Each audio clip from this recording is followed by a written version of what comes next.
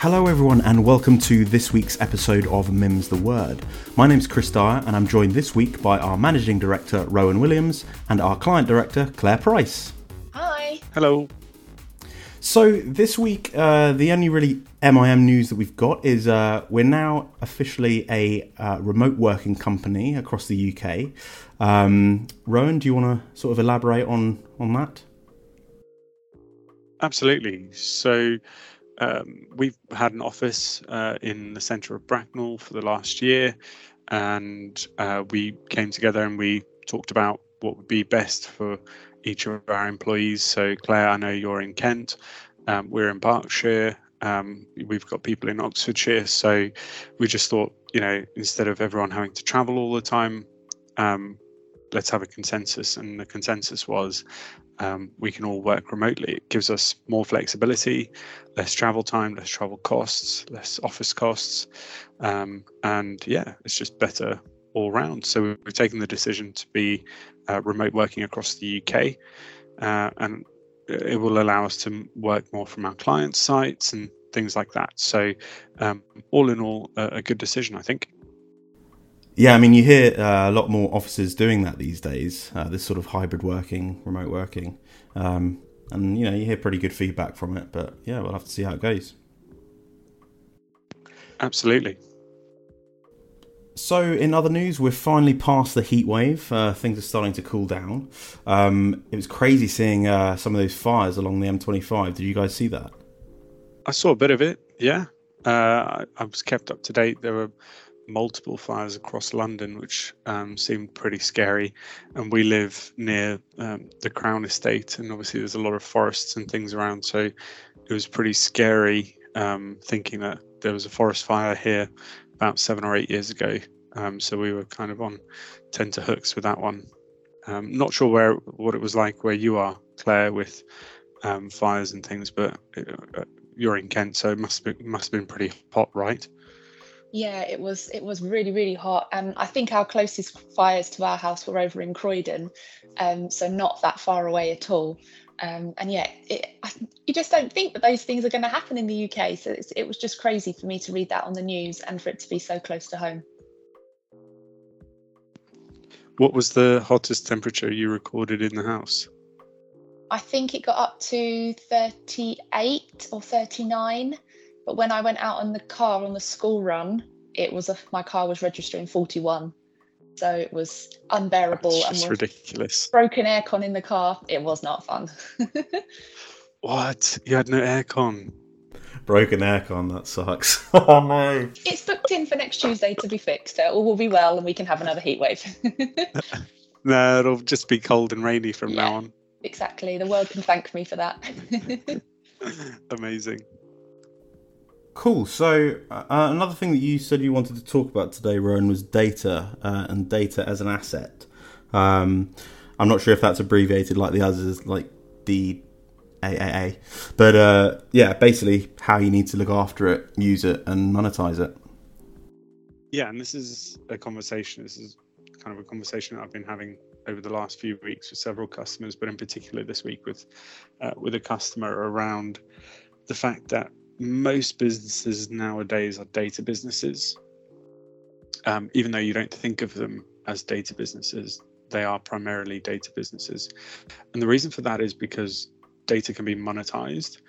And what I mean by that is you as an individual probably receive 10 to 15 emails a day from services that you've subscribed to, or services that you've bought in the past, or products that you've bought in the past.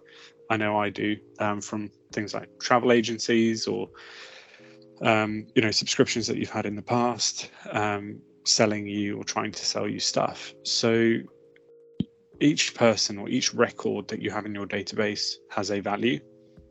Some are more valuable than others, and depending on the length of your sales cycle or how long the product or service lasts or how often people buy it, the value of that data can go up or down.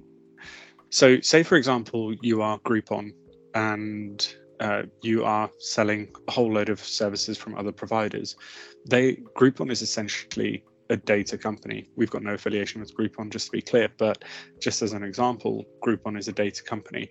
They may have 10 million people on their database that they email on a regular basis with offers, and that's how they make their money. So Groupon may not seem like a data business, but actually they are. And whether you're a marketing agency or any other type of business, your data is an asset and it has a value.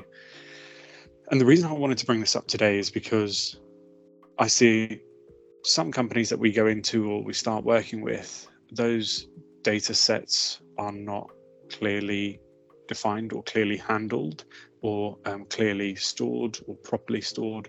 And that means that they're essentially wasting money. So I just wanted to bring this up as a topic because you should be taking care of your data. If you don't have a CRM, or you're not working with your CRM properly, or you're not integrating every conversation you have into a CRM record, or emailing people on a weekly or a monthly basis with your offers or updates, like a newsletter or anything like that, then you're not sweating that data. You really need to be sweating that data to get proper value from it. Claire, I don't know if you have anything to add on this front? Yeah, I think you're right. We see it time and time again, and it's our experience, isn't it, from where the companies we've worked at previously before we joined together here.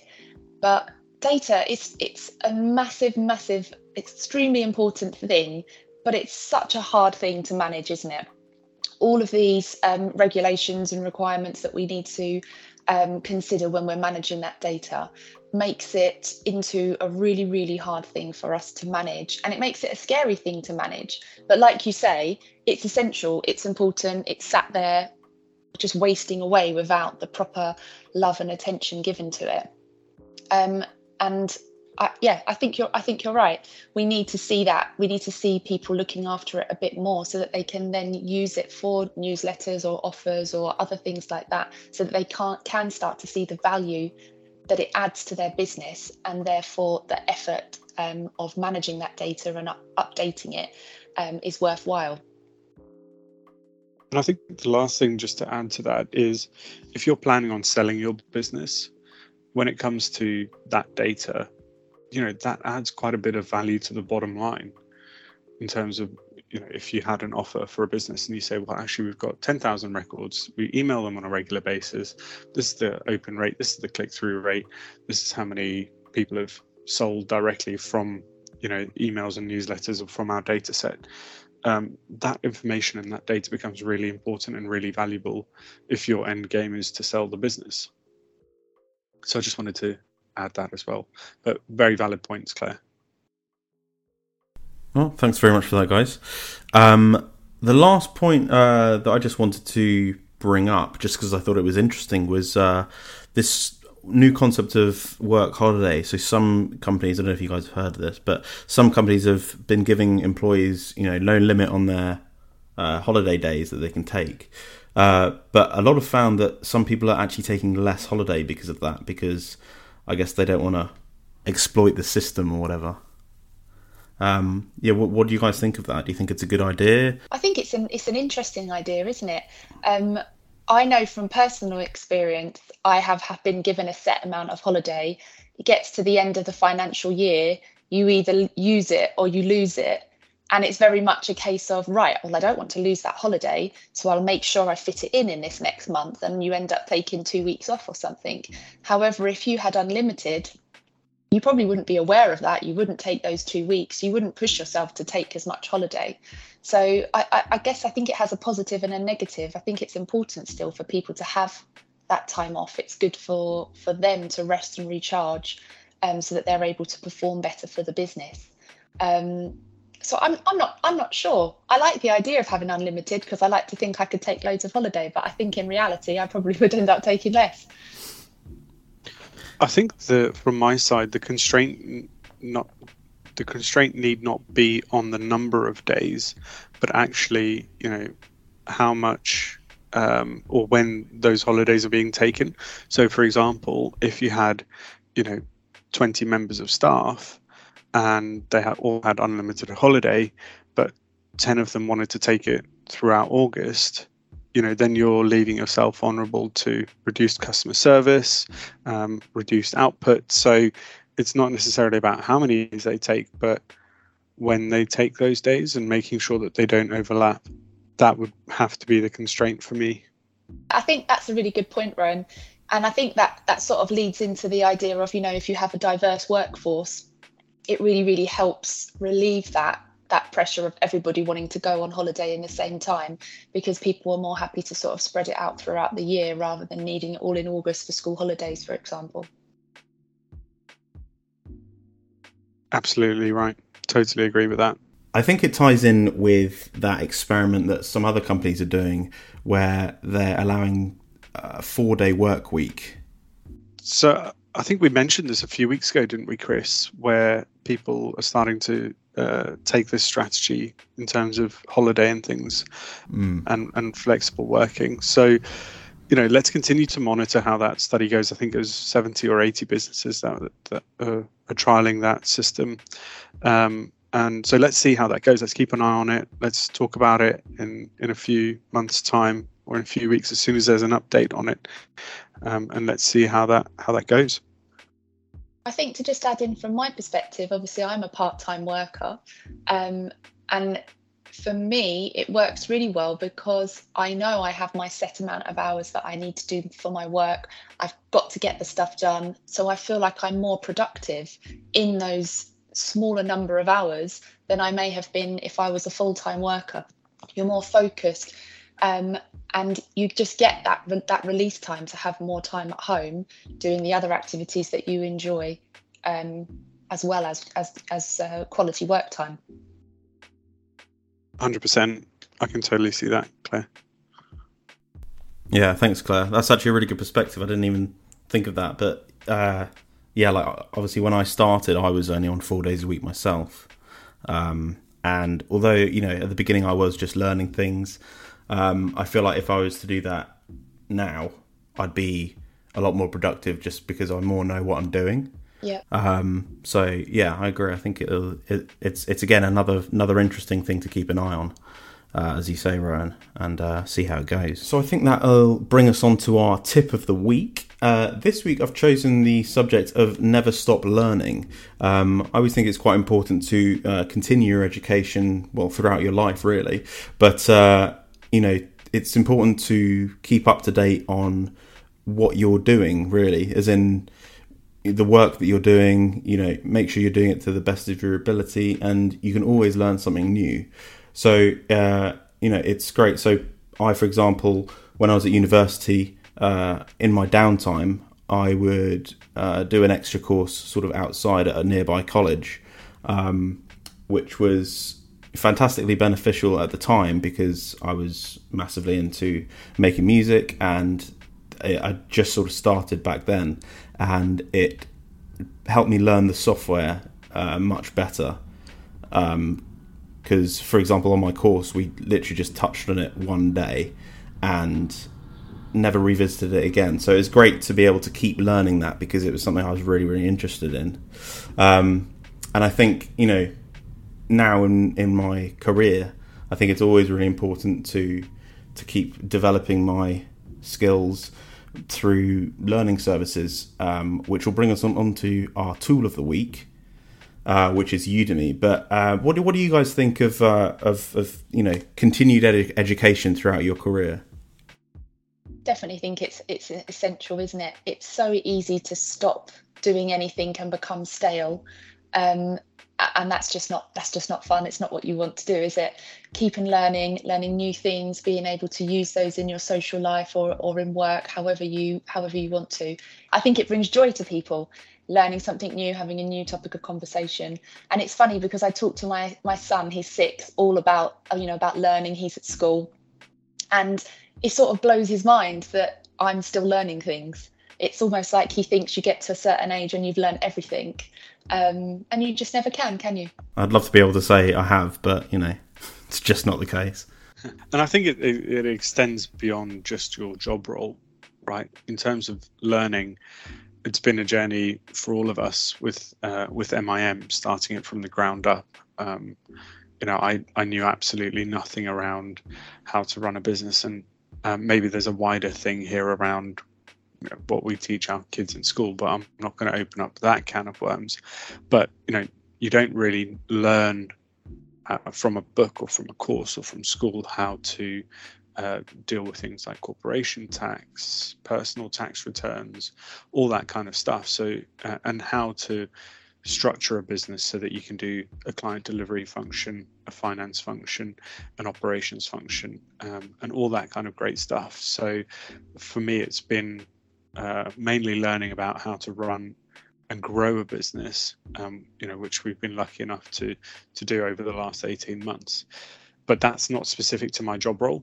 My job role on a day-to-day basis is, marketing for clients and strategy and execution. But beyond that, I've had to learn, a variety of other skills. So it's beyond just your job role. Cool. So that actually brings us nicely back to the tool of the week that I mentioned before. So Udemy is what we've chosen. Firstly, a disclaimer: we are not, in any sort of partnership with Udemy. We just use their products. We've got our own course on there. We do indeed. We have the MIM Academy on Udemy. Check it out if you get a chance. We'll probably put a link in the description as well. Yeah, I think it's a really great opportunity to, as I was saying before, to do that sort of learning beyond your conventional education. There's so many courses on there. A lot of them look really, really good. And you can preview a lot of the courses just to see which one's right for you. And then, it should be able to teach you some really good skills. Claire, I don't know if you've got an experience of it. I haven't personally used it myself, other than from looking at our course that we've got on there. But I think you're right. The selection of courses that are there look amazing. And I think it just makes learning easy, doesn't it? You don't even have to leave your house and you're able to learn something new nice and easily. Yeah, it's fantastic. It's just like an online university sort of thing. Yeah, absolutely. And I think the difference with Udemy to other platforms is that Udemy has, you have to have a video on there. So all of the training that you do is video based, and that makes it a lot more interactive because you can see the speaker in real time as they're teaching you. So, and the prices are very reasonable. We obviously provide training for all of our staff through Udemy. It doesn't have to be, again, on their job role. It can be on something completely different, but we provide that at MIM, and I think that should be available to every employee of every organisation. And we thank you for that, Rowan. You're very welcome. Great. Well, I mean, do you guys have anything else to add to that? Not from me. No, not from me. Excellent. Well, I think that'll probably be it for today. Thank you both again very much for joining me. Claire, I know you were absolutely pumped to join, so I hope you enjoyed it. Thanks, Chris.